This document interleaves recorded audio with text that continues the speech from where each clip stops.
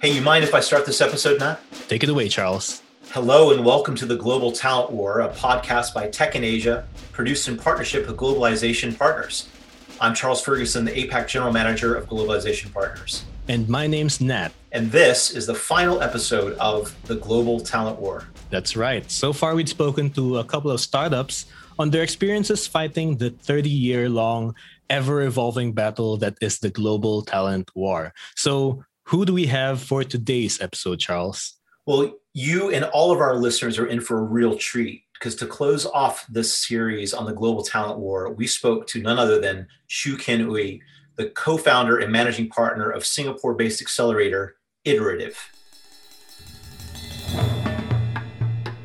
And tell me a little bit about Shu Ken. Well, for starters, I kind of think I know his dad. So my dad started Intel in the late 70s. There you go. Yeah, so from Penang. He was manufacturing the plant in Penang. No way. Yeah.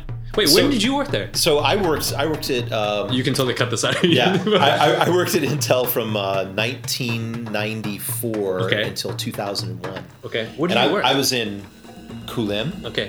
Which is obviously on the other side of Penang. Yeah.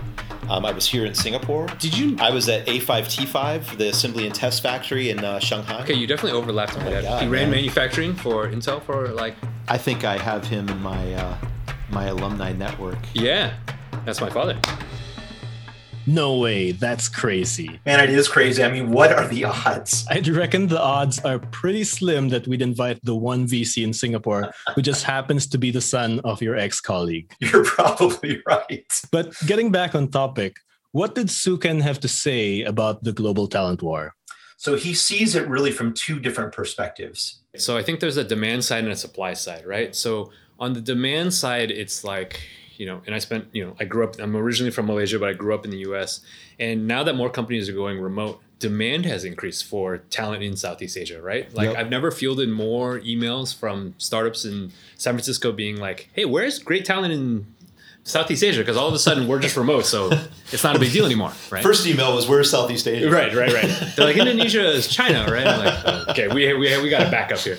And so demand side, I think, is there's been a lot more people looking at Southeast Asia. But then on the supply side too, right? I think like more and more people are kind of like interested in kind of like taking a look at it. And all of a sudden you can be a Singapore company and you're looking at kind of other places. And so it's interesting to kind of think about like the two different sides of this. And I'm still like debating net, like, or is there kind of more demand or supply because of this, or like which way? But I don't know if you have a view on kind of that. Well, you raised an interesting point because I think that maybe over the past couple of decades, the supply and demand talent story was very much to your point about quote unquote foreign companies looking at the opportunity in this region to land and expand. And thus we're looking for access to different types of talent. It could be, engineering, could be business development, whatever. To me, what's also really uniquely interesting about what's been happening over, say, the past 10 years, but certainly the most recent 5-year period has been the amount of innovative startup companies in the region that are now expanding and looking for talent. And by the way, some of them are actually saying, hey, can you help me out? I need to find some talent in the United States, right? Well, I mean, so I went to school in Seattle. Grab famously has a big engineering office in Seattle, right? Indeed. It was like the reverse. Indeed. So like it absolutely is happening. And I think, one of the things, this globalization of kind of like large, we'll just take American companies, but it happens in European companies coming to Southeast Asia. That's definitely not new. Yeah. But at least when I was in San Francisco, the way you thought about building companies was in the early stage companies, everybody's got to be in the same office. Yep. Like when I was there, there was no early stage startups that thought about remote or did any of that stuff. You needed to build the culture. This was the whole thing. And I think that's the thing that I think has changed in the last like year since COVID is that there's lots of early stage companies are doing this now. Yeah. And I think COVID is one, but then like you were saying, as a result of COVID, there's a lot of new tools around this. And so it's just become easier and kind of like better to run these companies. So it's kind of like these two dimensions. Right. With the way people work shifting dramatically over the past year, the way companies go about hiring people changed as well. Right. But is this something that's only for the now times, or will this bleed into the post-pandemic future? Well, look, Shu Ken definitely thinks this trend is here to stay. I think so. I think so. And I think the reason why is I mean, there's always been such a need for kind of good people. Yeah. And if there are ways to kind of unlock good people, regardless of where they are, like people are always going to go to those, right? That's true. And I think, we were talking about this before we hit record, but there's kind of this exodus of San Francisco, and having lived there, it's not a great city to live in. We're just all there because of what's going on. For sure. I think this freedom to kind of like live where you want is like people are really enjoying it. So, I mean, as a VC fund, we are putting money behind it. Yeah. So that's probably a better indicator of how I feel than what I actually say. It's like, where are we putting our money? You put money where your mouth is, man. I think it is. And I think, the common narrative which I buy is that I think the world was heading in this way. I think COVID accelerated those things. I buy that. But I think it was always going to go this way. Right. So we were always bound to end up where we are now in this global talent war, with people seeking employment in far-flung countries and companies similarly looking for talent across the globe. The only difference is that we weren't scheduled for this just yet. Well, that's exactly right. I mean, 2020 decided to put the global talent war into overdrive. Exactly. Like, it gave us the push we needed to catapult into the quote-unquote future of work. That's right. And according to Shuken, that's creating a huge impact on the global tech ecosystem. And I think the long-term, very exciting part of that is if people are moving to these other parts, at least in my world, very early stage startups, there's a lot of kind of tribal knowledge, right? And that all got sucked up into places like San Francisco. And if you were there, you got all of it. That's right. But as people are kind of dispersing into all these other places, a couple years down the road, right? It's like, okay, great. There's new hunting grounds for you. New hunting grounds. There's more people going to be involved, and like I think that's great for everybody to have. I agree. I'd rather have a world where that knowledge was more dispersed than it was just like heavily concentrated in certain areas. And so I think that's going to take a very long time to kind of play out, but as far as we know. Man, I'm just imagining every country across the globe having startup hubs like Silicon Valley. That's the dream, man. It's nice to talk about some good news on this podcast for once. It's all been death and casualties, and it just felt like my parents shouting at me to look both ways before crossing the road if I don't want to be roadkill. Well, it's the last episode, so we've got to end on a high note, right? Yeah. But then again, it's not like it's all roses from here on out. For at least the next few decades, companies are still going to be grappling with the challenge of attaining talent. I definitely believe demand is going to outstrip supply for like in my lifetime. Yeah. I don't even know what a tech industry that is supply rich even looks like or operates like, where like you can just go find really good engineers off the street. And I don't even know what that looks like. Right. Well, for enough money, maybe. Enough money. Sure. And so I think if you think about it in that macro sense, then like that's true. Right. Sure. But if you there's a lot of interesting points if you start breaking it down into the other parts. Right. So engineering has always been kind of the largest deficit. Sure. Right? But there's some of these other deficits that we see, like product managers. There's like a big deficit in Southeast Asia, and primarily because product manager is not a thing you can go to school for, and you learn product manager by doing it, but not a lot of people have done it here yet, right? And if you're somewhere like San Francisco, it's like, this is the guy that started Gmail, and you're like, okay, hire that guy, right? And you're like, this is the person that did like the newsfeed in Facebook, and you're like, all right, I hired like that person, right? Sure. So there's a lot of this. But that phenomenon, on top of creating annoyances for hiring managers across all these industries, is also creating waves among the working population. This in turn grows the pool of supply and demand basically at the same time.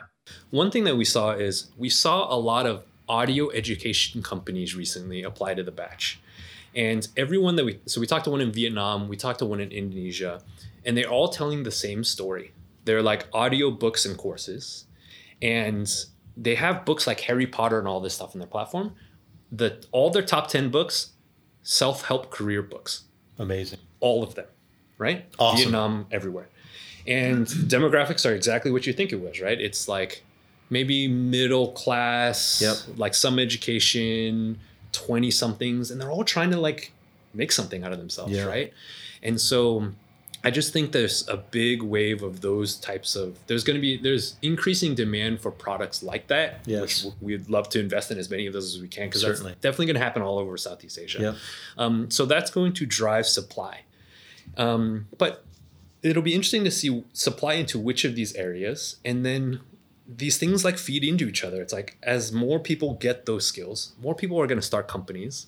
which means that there's even more demand, and then there's going to be more supply. So it's like these Yep. things drive each other, right? And Virtuous cycle. virtuous cycle, right? And I think you see this a lot in developing countries where they're like, this stuff happens, right? Where it's like, okay, supply kind of caught up, but then all this demand came in, and then the supply, and so, and I think that's just great for the region, right? Like that's how you drive GDP. That's how people's lives get better, and like that's the thing that we should all be kind of like trying to kind of help with. I agree. So I think that's the thing that's going to end up happening. Okay, so we're back to good news, right? Well, yeah, at least for now. Because another effect that's been happening recently is the rise of what we call the borderless company that operates remotely from day one. I think one of the things that we're seeing is it's more challenging if you are an existing company that is not remote, like traditional style of like offices. Yep. Switching to remote can definitely be done, but it's a little bit more challenging because you have all this ingrained stuff, right?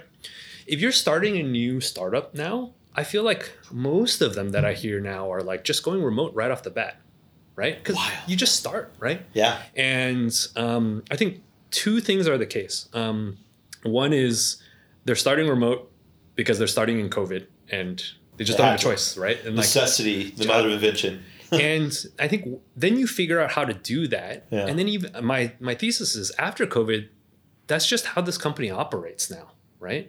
I think the flip side of it too, in Southeast Asia, where there are some positions that are very hard to hire for, let's say there's a lot of product managers, there's few senior engineers, this kind of stuff. And especially if you're an early stage startup like the ones we typically work with, you can't fight Grab and Google for salary, right? Yeah. And unfortunately, and perks and bennies and all that stuff. All that, right? Yeah. I mean, it's a startup. And cachet to some extent, although that's maybe waning to some degree. Waning, but it definitely matters here more than it matters in brand, the Valley, right? Yeah. And I think the other part too is in Southeast Asia, people don't know how to value equity yet. And so equity doesn't mean a lot. So San Francisco, typical play is, look, you throw a bunch of equity at early stage people, and they all got stories of how WhatsApp sold for $18 billion and there's 30 people and everybody is rich, right? There's no stories like that here. No. And so it's not yet. So it's even harder to recruit some of these things, right? So that's true. Just out of necessity here, I think Southeast Asian stars might go remote earlier than I think the US ones. Yeah. And I mean, also, I guess it's like, if you're a Singapore startup, you can hire out of Singapore, but there's a population of 5 million people. Right. And so you almost by necessity have to like hire people outside sooner. Whereas in America, it's like there's like 300 million people. Exactly. Like fine. Right. But then we run into the same issue we talked about before, where remote teams have trouble actually establishing camaraderie and forming bonds the way that teams in the office do. Yeah, but what if it's just the way things are meant to be? I mean, what if culture just means something different than what we've been told it is? And I don't know if I buy this yet, but does culture just look differently? Yeah, maybe so. Right? Like maybe it's not like the water cooler. Like maybe that's not what culture means in this new world. Absolutely right. So I think culture at a company traditionally just borrowed a lot of cues from human society of like us just being around each other. Sure. And now we're living in a world where we can't borrow those cues anymore. That's so we have to kind of construct some new way of kind of like some new norms, some new social norms around this, right?